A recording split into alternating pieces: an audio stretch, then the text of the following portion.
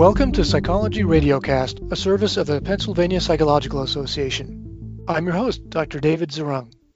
On today's episode, Dr. Bernard Seif interviews sports psychologist Dr. Jared Spencer regarding the application of psychology beyond clinical work. Bernie, welcome to the program. Thank you very much for having me. It's a pleasure to be here. For our new listeners, please tell us a little bit about yourself. I know you've been on the podcast before, but we have new listeners all the time. Sure.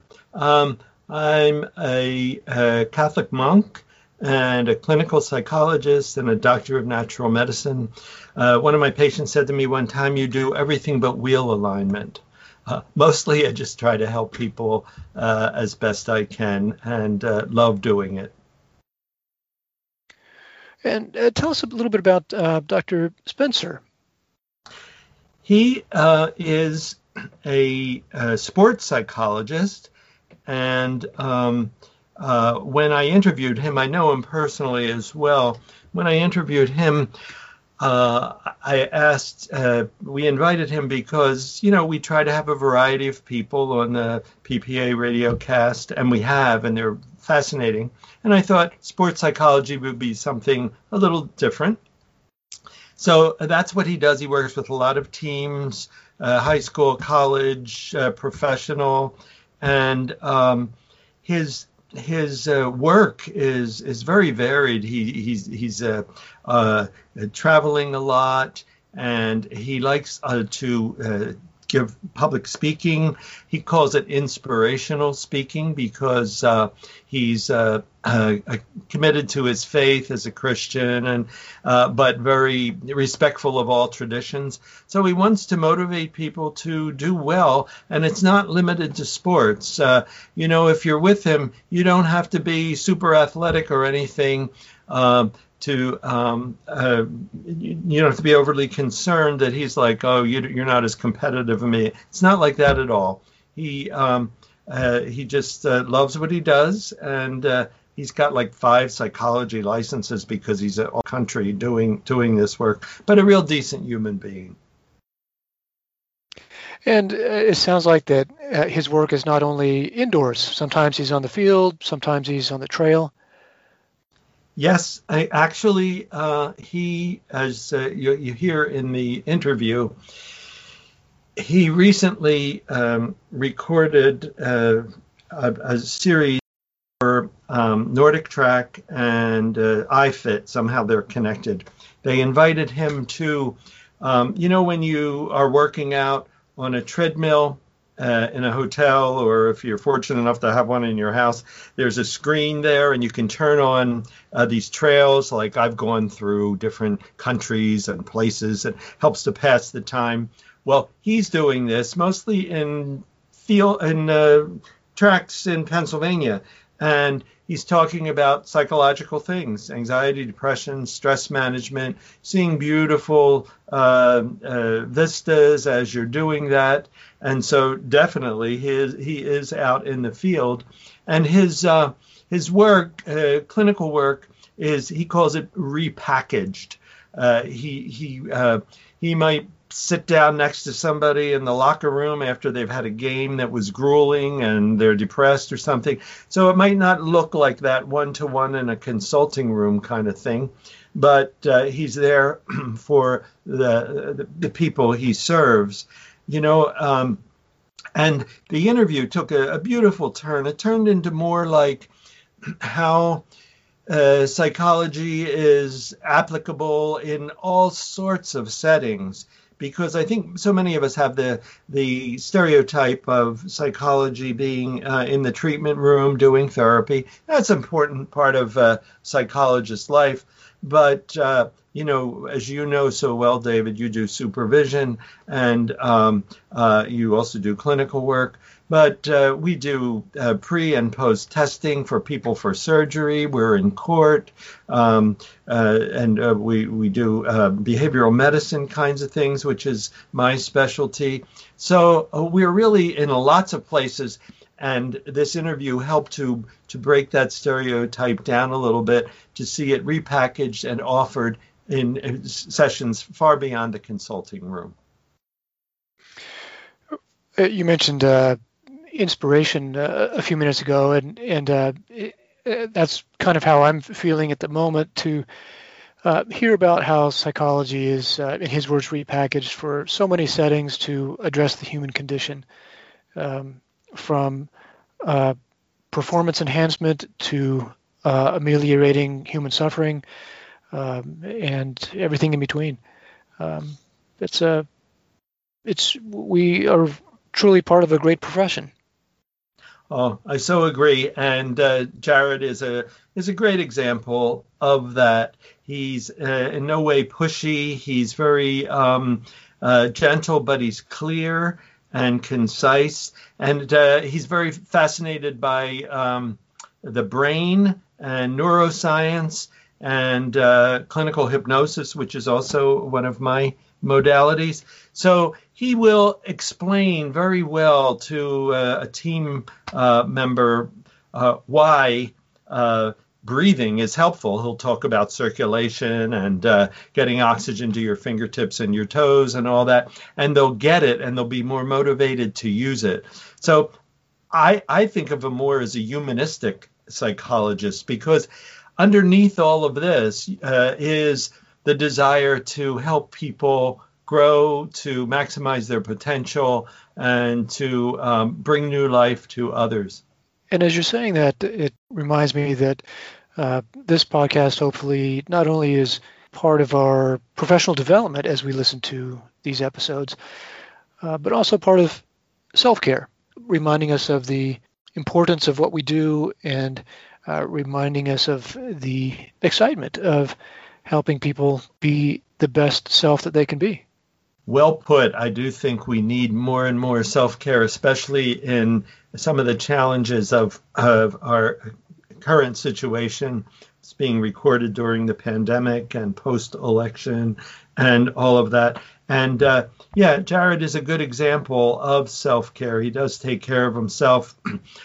It's a challenge for him, as it is for so many of us, to make sure we find that time or that situation in which to consult with another, to get away, to exercise, so forth. I think it's crucial for our well-being and our health, and he does it. It's a bit challenged to be able to do it, but I think that's just the nature of our profession. Yes, especially with all the travel that he does. Mm-hmm.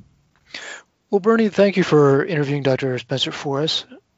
It was a joy to do it, and thank you, David, for this opportunity and for facilitating so much of our PPA radiocast. It's a blessing for many. Well, it's been my pleasure. And now for the interview.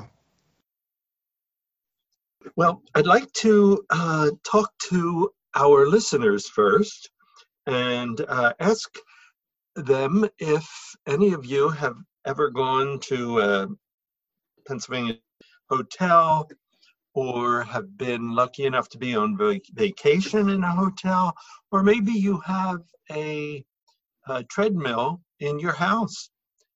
And on that treadmill, you'll see a nice bright screen, and you can turn it on and have mountain trails and trips through Wales and through New Zealand and all kinds of places to help you along as you're in your workout.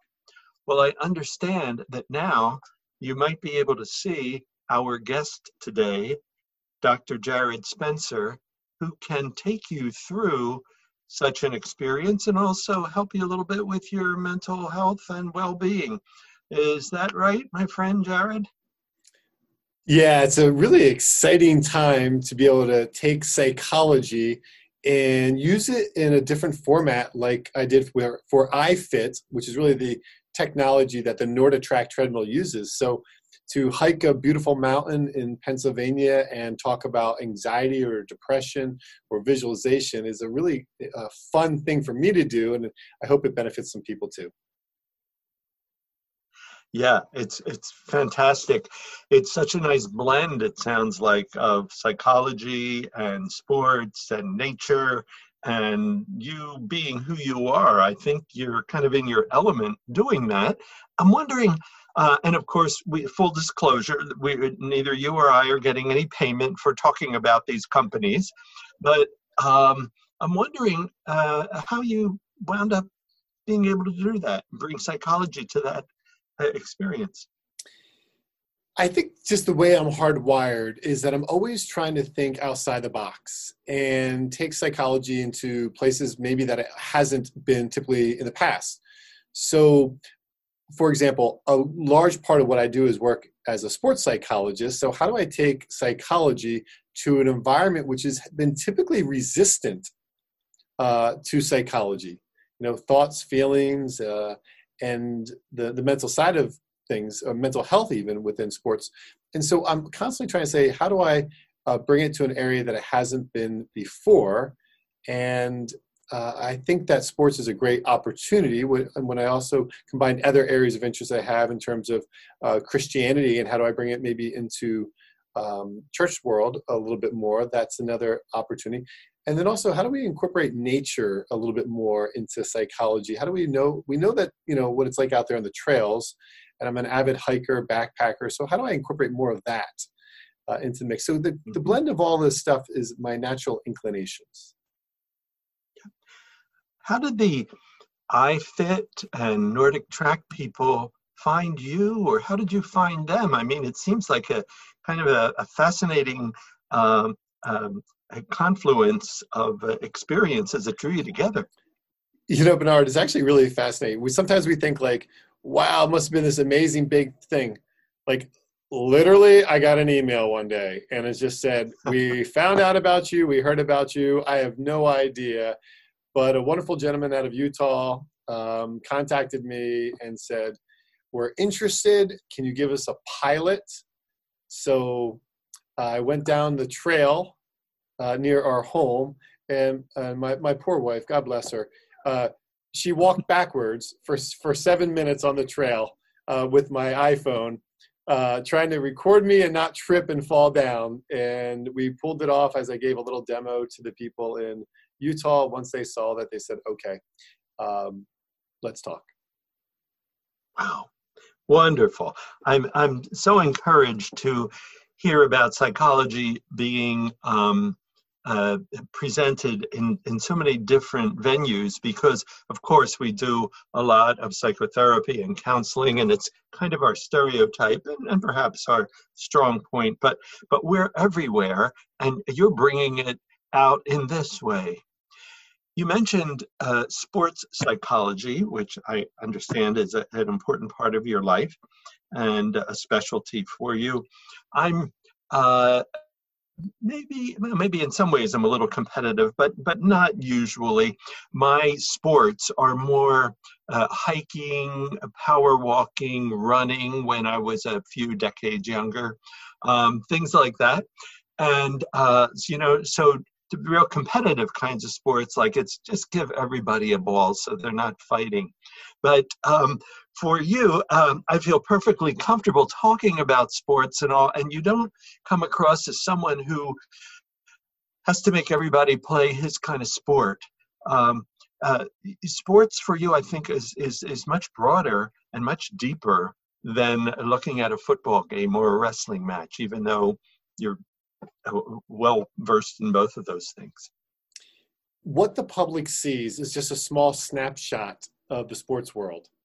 And what we don't see is when the NFL game is turned off on the television, what's going through the mind of the player as they're injured or they're recovering, or they go home and they're trying to be a good husband in a new marriage, or a dad to a young kid. And really, a lot of what we don't see in sports is not glamorous.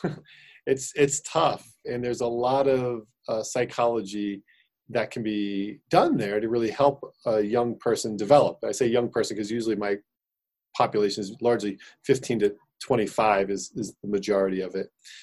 So there's a lot more going on behind the scenes than meets the eye. And that's really where I love coming alongside an athlete and helping them with that growth and development, that pressure, the mind body, the interplay of the physical, especially with injury. But then the other part too is I love human thriving. A lot of times in psychology, we can be focused on like what's wrong, what's the problem. But I want to also look at what's right. How do we build on that?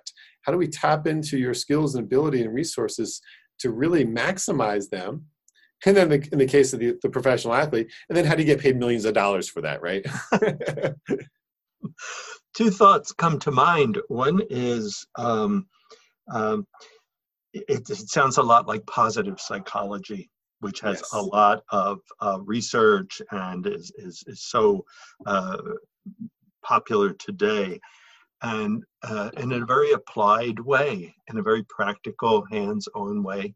And the other is, you may have some of these folks one-to-one in an office in a kind of a stereotypical counseling setting, but I think you're also sort of doing this kind of almost like in the locker room or on the fly or where there's a need, so which helps people and maybe breaks down the stereotype a little bit. Yeah, it's very non-traditional, and each team is a bit of its own entity where you've got to create a model that works for them. But yes, a lot of what I'm doing is I'm in the locker room before the game with the players and the coaches, and you got to know how to handle that at the professional sports level. There's a silence there. You got to know who to approach, when not to approach, when to step back, and it's very, very delicate. And so applying sports psychology in a situation like that is, it's fun. It's a challenge for me. But yes, like after the game, I always say it's like weddings and funerals.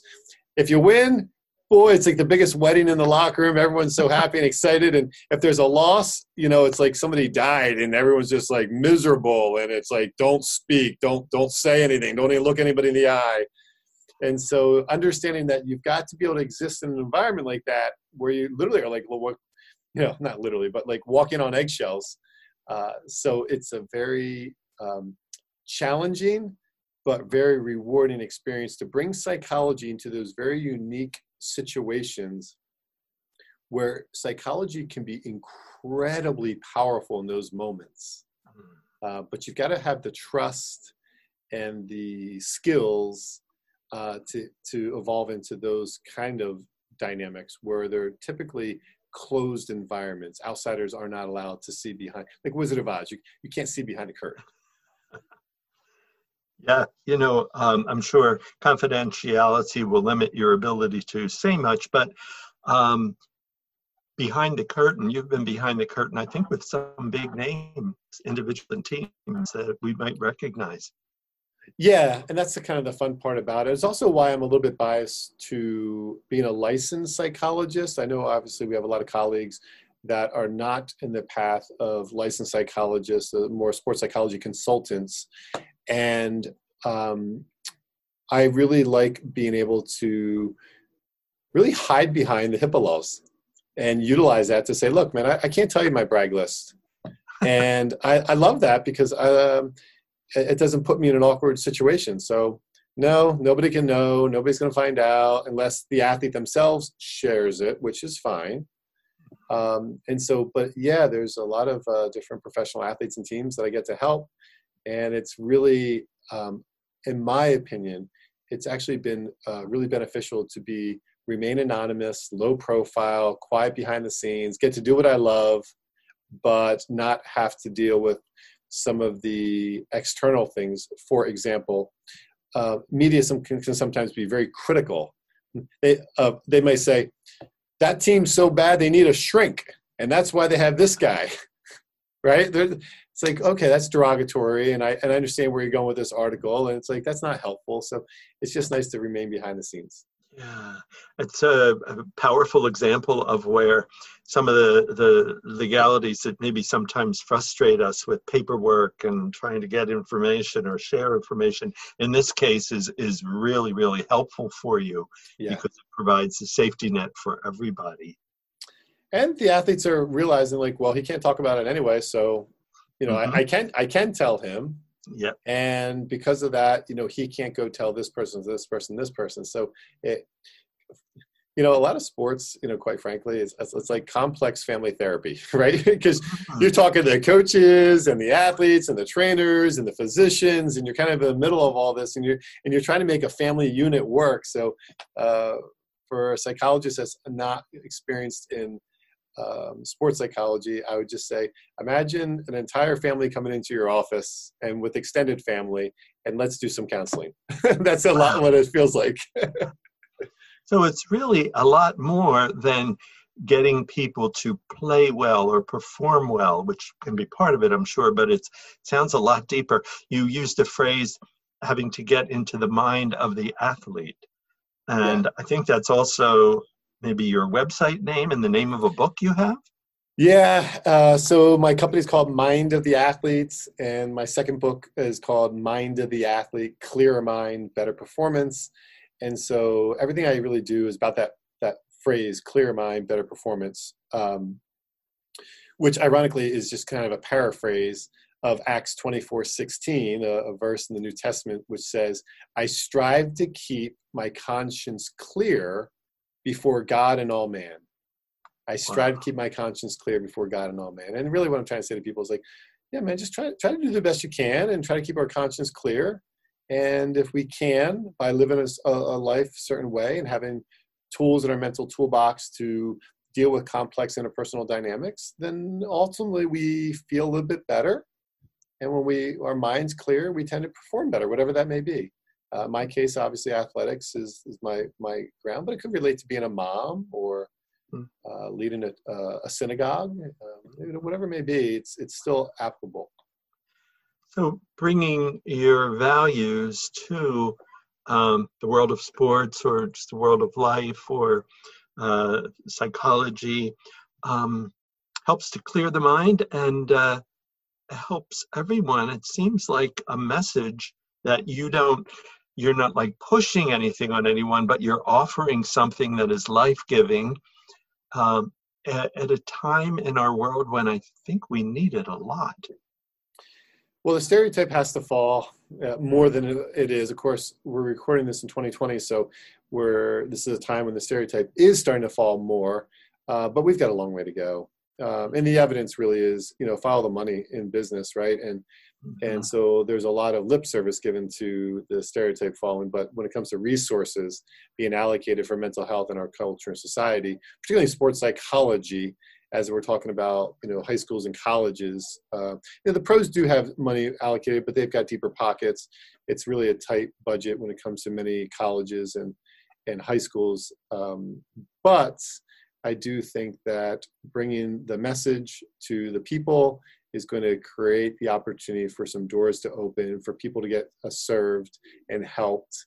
But we got to do a little bit more to make those inroads. Right. And I think that might be where some of some people might call it public speaking, others might call it motivational speaking, but I think you like the term inspirational speaking comes in. Yeah, I use the word inspirational more because, so obviously my own personal bias and slant is towards Christianity. So I really like blending the Christianity and psychology together for those where it's appropriate, right? For many places, it's just not appropriate, and I don't go there. But for those that are open to it, certainly love to do that. So inspirational means in spirit.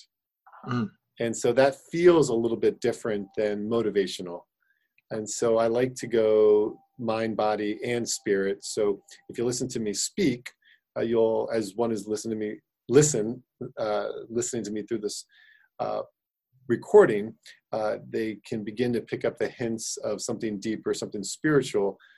So I might paraphrase a verse in the Bible, like I mentioned earlier, as opposed to quoting it directly, but I'm trying to invoke something more than just the mind and the body in what I do. Thus, inspirational speaking is a big part of what I do. Right. The root word is the same as respiration, breathing in life. Yes. And when you speak, Is it to teens? Is it to parents? Is it to faculties? Variety? Yeah, variety. And so, today I'm at a company and spoke to their sales staff, and so helping them perform better. Next week I'll be with a law firm, via Zoom, and helping them. And then they'll record 3 for some high school athletic departments. And then the following week, the one on the schedule is for high school athletes and parents and coaches. So mind of the athlete, mind of the coach, mind of the parents, mind of the leader is kind of what I do under the business crowd. But really it's really at the same, in all these situations, it's just psychology packaged for the coach or the business leader or the parents. But it's really the same psychology that we might share with the general population in a private practice office, just kind of put together in a different way for audiences. But that's a snapshot of the people that I typically serve through my speaking. So your work and the way you bring psychology to so many areas, it sounds like it even goes into I&O, industrial organizational psychology, where you're dealing with businesses. Yeah, absolutely. And, one natural kind of blend from that is, for example, the company I'm with today. Well, he was a great high school and college track star. And now he leads a company and he's got a sales staff. And so he's the kind of individual that would say, yes, I believe in this stuff. I benefited from this stuff. And it's very applicable to business today. So many times how I end up in the business situation is that individual values what I typically do as a sports psychologist, because they've seen it, experienced it, and thus they want that same thing to carry over to business, which it does. Wow. Your background and professional interests also include mind-body medicine, the brain, its impact in sports and in life. And can you talk a little bit about where you see the brain in all of this? Yeah, great question.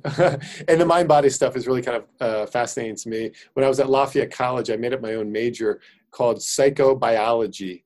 It was half psychology, half biology. It didn't exist at that time, but my professor, Dr. Wendy Hill, wonderful woman, helped me create this thing. And people said, what are you going to do for a living? Hypnotize fish? And I was like, you're right. I don't know what I'm going to do with this. Maybe I'll be hypnotizing fish for the rest of my life. Thankfully, I'm not. And but what I am is I'm really into neuroscience, and I'm really fascinated by the brain. And so it really is fun for me to teach about anxiety, for example, to a population of people like athletes that are going to be resistant. And if I say to them, well, just take a deep breath, it'll help you be less anxious, they'll be like, yeah, whatever. But if I go through and I explain a lot of the physiology behind why taking a deep breath actually is going to improve circulation down into your fingertips and toes, and that's so you'll be able to run faster or maybe catch a ball or hit a ball with your, then they're like, oh, well, now that makes sense. So explaining a lot about how the brain works or how medication impacts the brain body, how neuroscience plays into a psychology, that I found is the biggest contributor to my success as a psychologist in the sports world is relying heavily on neuroscience. Wonderful, wonderful. There's so much more to sports psychology than playing sports. I mean, it expresses itself that way, which is wonderful, and it's healthy and life-giving for lots of people. But there's so much more underneath all of this that someone like you can share. I mean, I think we could find you at times in USA Today, ESPN, other places like that. You're bringing, years ago, APA had this thing about giving psychology away or something to try to have other people experience it in new ways. And you're kind of doing that as one person It's wonderful. Thank you so much. It truly is. It's a pleasure to bring psychology into different areas where it maybe hasn't had the same inroads before, and to help those individuals who can really benefit from it. Good stuff. I heard you mention Lafayette College as your undergrad earlier. My psychology doctorate's from Lehigh, so we have this Lehigh-Lafayette rivalry going here. I almost booed when you said. Yeah, it's okay. It's okay. Oh, it's funny. That rivalry is so intense, and there's always banners hanging back and forth and chiding each other.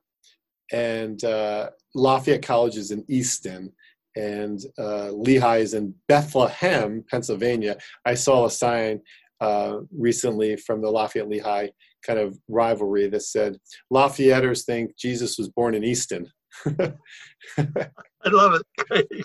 Yeah. Oh, fantastic. Your book, Mind of the Athlete, who's it for? Would it be for the athlete, for the trainers, for anybody? It's actually a really complicated question, because when I wrote a book, if anybody's ever written a book, you're trying to write a book for the end user, who's going to be the person benefiting from the book. In my case, obviously, Mind of the Athlete is really written to help an athlete understand their mind. However, the athletes today, they're not buying books, but mom and dad might. So the book is written for the athlete, but it also in a way that it's written so parents who are the purchasers of the book, or athletic directors or coaches who are going to be more in that 25 to maybe 55 demographic. So in some ways, it's kind of a blend. So it's largely for the athlete, but also for the person who's largely going to buy the book. And quite frankly, more likely to read it. Yes. So it is applicable. Interestingly, it is applicable to everybody in life, because again, the concept, while it says athlete, I could just change the book and say, it's Mind of the Mother. And then any mom could be like, yes, I can relate to so much of how the explanation of how the mind actually works best. And so that concept, which is really driven through the whole book about the preconscious mind, is the part that's very applicable. Yeah, that's kind of what I thought, having read it, that it's generic's not exactly the word, almost classic, like archetypal. It can fit in, kind of change the noun, and you can find the wisdom in there for your situation. Yeah. You also have, and I know you didn't intend this to be an infomercial, and neither did I, but you do have, I think, CDs and things that I'm wondering what's in them.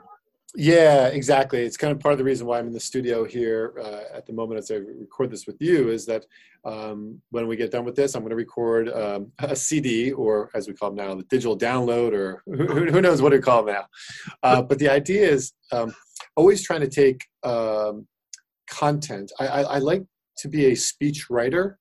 I like to pull information together and package it.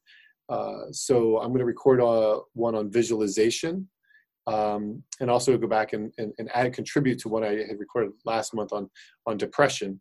But if I can take psychology as well and turn it into something digitally, that the people that I spoke to today, I could say to them, just email me and I'll send this to you. And then you'd have a recording of this, and you could share with your loved ones, your family members. That's very, very important. Too often in psychology, it's like, hey, you're a speaker and you're here today, go on tomorrow.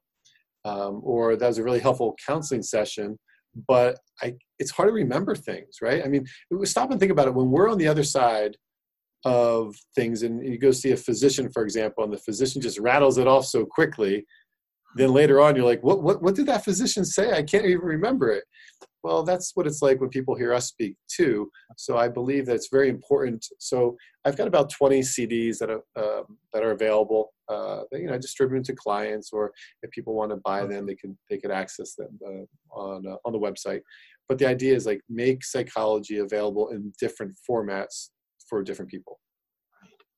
You use the term visualization a couple times, and I believe you have an interest or background in clinical hypnosis as well. Am I correct? Yeah, absolutely love clinical hypnosis.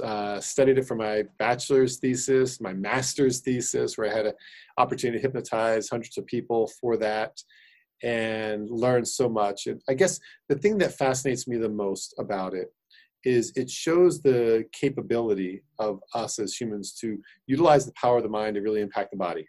Mhm.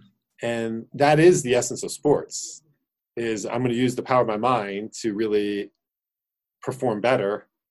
And so that whole mind-body connection, and hypnosis is a really great example. Of course, lots of people have seen that, the classic people that show up on a college freshman orientation and do the fun stage hypnosis, and it's comical and it's entertaining. So many people have that connotation, but the clinical hypnosis, that's very powerful in a very different way. And it's a pleasure to see some people benefit from that. Right. Yes, I know I utilize hypnosis quite a lot in my work. And first, you have to kind of get rid of some of the myths and stereotypes, and I give them a little handout, and we talk about it and all for a session or two. But when we were talking about the digital downloads, to try to say the thing in a modern way, it made me think of hypnosis. I typically record the session with the patient, the client, and then he or she can utilize that at home to empower them. In the old days, I used a microphone and cassette tapes, and now I say, "Do you have a cell phone that records?" And usually they'll say, "Well, I think it does, but I'm not sure I know how to do that." And I said, "Well, ask your grandson or something." Yeah, right. There you go. So it's wonderful to be able to capture some things and empower people, give it to them so they can take it with them. Huh? Is that what you're getting at? Yeah, I think really that's where psychology has to go. I'm obviously a little bit biased to this, but like what we do behind closed doors, one-on-one, helping an individual is incredibly powerful. But in this age where we want the technology and the resources on our phone, we've got to find more opportunities to equip. I often use the idea of putting the mental tools into the toolbox of an individual. And so your recording of that hypnosis becomes a very tangible tool that they could access again and again and again and make a huge difference. And it may seem like a small thing to say, why don't you record this? But it's a really big deal for the patient moving forward. Mm-hmm. Yeah. So have you seen visualization, hypnosis, sports psychology, whatever? How might it impact recovery from, say, an injury? Have you been find it helpful in those areas? Yeah, because a lot of times I use simple definitions like anxiety is fear of the unknown, and depression is hurt held inward. Mm-hmm. And so when we're trying to help the injured athlete, for example, come back, they've got a lot of unknowns and they've got a lot of hurts held inward.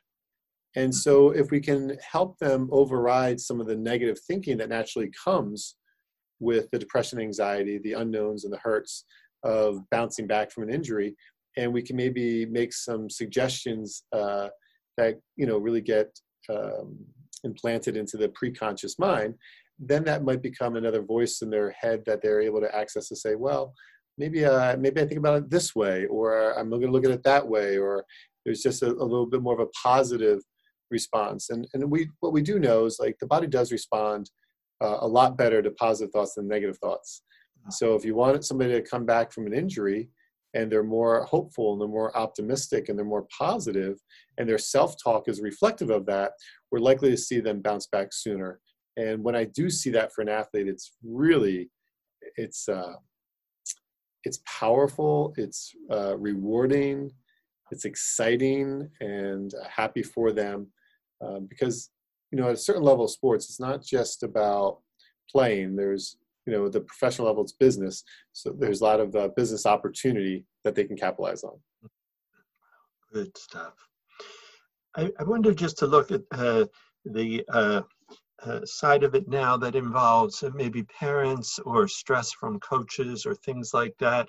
Is that a caveat, something you have to watch out for, that too much pressure can hurt a young athlete? Yeah, kind of get on my soapbox here. Mind of the parent.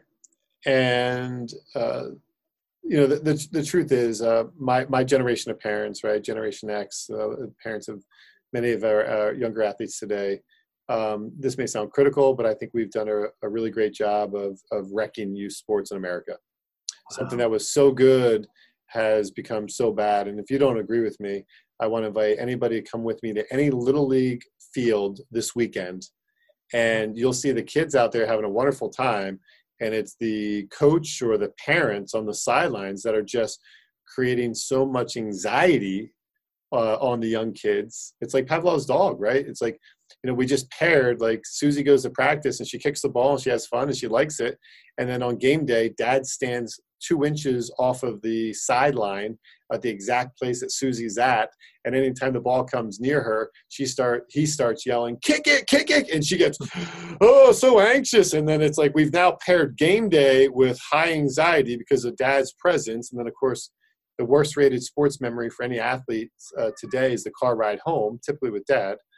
And, the parent just laying into the kid, you got it, you need to, you should, you oughta, you have to. And it's why 70% of all kids will stop playing sports by the age of 13, is like they've just been burnt out because too many parents have tried to make them into Little League superstars too early. And emotionally, they just have been, they can't cope with the anxiety. Yeah. Ties in a little bit with some of those basics in cognitive psychology, CBT, the shoulds, the oughts, the musts that we place on one another or on ourselves that are not really life-giving. Even just to be able to change those words into it's a goal, or we're going to work together on this, versus you should, you ought, you must, huh? Yes, absolutely. And then again, this is where psychology, a lot of what I do is really general, basic clinical psychology, but we're packaging and applying it in a different area that maybe wouldn't have been as open to this content before. Yeah, wow. If someone were interested in specializing in sports psychology, where would she or he start, or how does that happen in their professional training? I'm chuckling because that's literally the question I get asked once a week is, hey, Jared, I want to do what you do. Can I talk to you? And I wish I could field those inquiries each week. So what I basically did was I recorded a half-hour-long YouTube video called So You Want to Be a Sports Psychologist. Love it. and now we just refer to people like, go check out that YouTube video. And I say, most of your questions that you have, you're going to get answered through that video. And after you watch that video, then contact me if you have any additional questions, and I can help you out. And so very few people contact me after that video because it's so comprehensive as to, do you want a more clinical track? Do you want to go get a master's degree in sports psychology and maybe do a little bit more teaching at a community college? There's lots of different options, but I explain it all. And that's probably, I'm biased, but I think that's really the best place for people that are asking that question. I want to do what you do. Where do I start? Well, check that out. Wonderful way of giving psychology away, providing it for the masses by just saying, hey, there's a YouTube, it's free, just go there, and I'll be glad to follow up with you if you want. That's fantastic. It's so efficient. Yeah. So helpful. And I also heard in your answer there, like my stereotype was, a licensed psychologist and in sports psychology, but you were just rattling off a couple different options within the field in general, that it doesn't have to be a licensed psychologist, although that is your way of doing it. Yeah, it doesn't have to be. Although, I will say I am biased to the path of psychology, licensure, just because there's so much mental health. And I've got wonderful friends and colleagues that do great work as maybe doctoral level, PhD in sports psychology consulting. But there's so much more going on today that I think it's wise for an individual to go the more clinical path. I also think that if we look at sports psychology moving forward, I think that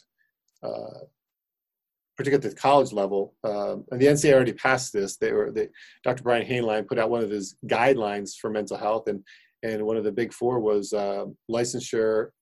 Highly recommended, suggested, encouraged. And so we're starting to see that trend where people that don't have a license are having a little bit tougher time with the NCAA, and understandably so. And then, of course, if you're working with somebody under the age of 18 at a high school level, schools understand that mental health is really, really a big deal right now. So if they don't have a license, many schools are saying, well, we don't really want you working with our kids under 18. So therefore, I do believe that one of the best paths moving forward, if somebody's asking me straight up, like, what do I think? I would say, go get a master's degree or a doctorate degree that leads to licensure. That will open up more doors for you 5, 10, 15, 20 years from now. Outstanding. Thank you so much. Before we conclude, is there anything else that you want to share with us that I've missed? I mean, there's so much. Your background is so rich. I'm sure there's lots of areas to explore, but maybe there's something that I haven't touched on. Well, I think the key really is something that I really admire about you, and it's really being a lifelong learner. And so one of the things that I think is so important for all of us is to keep growing, keep learning. And so obviously, this interview has you focused on me. We could totally flip the script and do the same thing with me focused on you, because your journey is remarkable as well. You spent time in China, and you're into natural medicine as well. I think I have a doctorate in that. And you speak Chinese. You've got such great a background, and also the blend of the spiritual as well, part of your journey. So I think that, the one key point that I want to encourage for all of us in the field is to keep learning, keep growing. And I always tell people, just get on the path. There's so many amazing people, mentors, teachers, preachers, speakers, people that are out there that maybe have a slightly different niche than us. And if we could just take pages out of their playbook and put it in our playbook and then share with other people, then everybody wins. And that's really all I'm doing, is taking psychology and taking pages of other people's playbooks and sharing and benefit with people that maybe wouldn't have been exposed to psychology had it not been for somebody kind of pioneering a slightly different path. So I just encourage everybody to find their niche and get after it and keep learning. So much wisdom there. I really, really appreciate that, Jared. It's a wonderful message for us, and I think our world needs it so much. Would you want to share your website or any way of contacting you if that people would like to? Sure. mindoftheathlete.com. And so mindoftheathlete.com is the best way for somebody to reach out to me. Of course, there will be all the links to social media and emails and phone numbers and all that. And so it would be my pleasure to connect with somebody if I could be of any help to them along their journey in any way. Oh, thank you. Yeah, your website is remarkable. It's beautiful. It's got this really nice blue, soft blue color, and you click on tabs and you can see you being interviewed on WFMZ TV and other places, and a lot of information. It's really an adventure, kind of like getting on a treadmill, Nordic track, and having you lead us through the mountains in Pennsylvania. Your website kind of does the same in another way.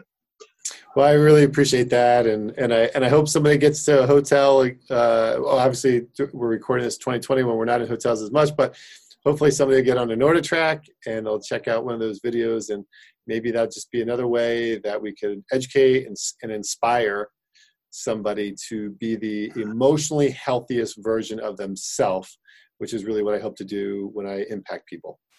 Thank you so much. I'm grateful for your time. We're all grateful. I'm sure we're all enriched by hearing it. So peace be with you, and blessings to you and your family. Thank you so much. My pleasure. Thanks for listening to this episode of Psychology Radiocast, a service of the Pennsylvania Psychological Association. We'd love to hear ideas from you about important or fascinating topics that we might cover. Email us at ppa@papsy.org. You can also find us at papsy.org. Our project manager and audio editor is Amelia Herbst. Logo and artwork designed by Camille St. James. Music orchestrated by Raquel Emder and Ross Mann. Special thanks to PPA staffer Judy Hutley and PPA members Jessica Black, Bernard Seif, Kim Wesley, Lee Burnett, Cassandra Parrish, Lavanya Devdas, Nancy Raymore, and Molly Cowan for helping to make this podcast possible. As always, the views of our guests may not necessarily reflect those of PPA as an association. Until next time, I'm your host, Dr. David Zerung.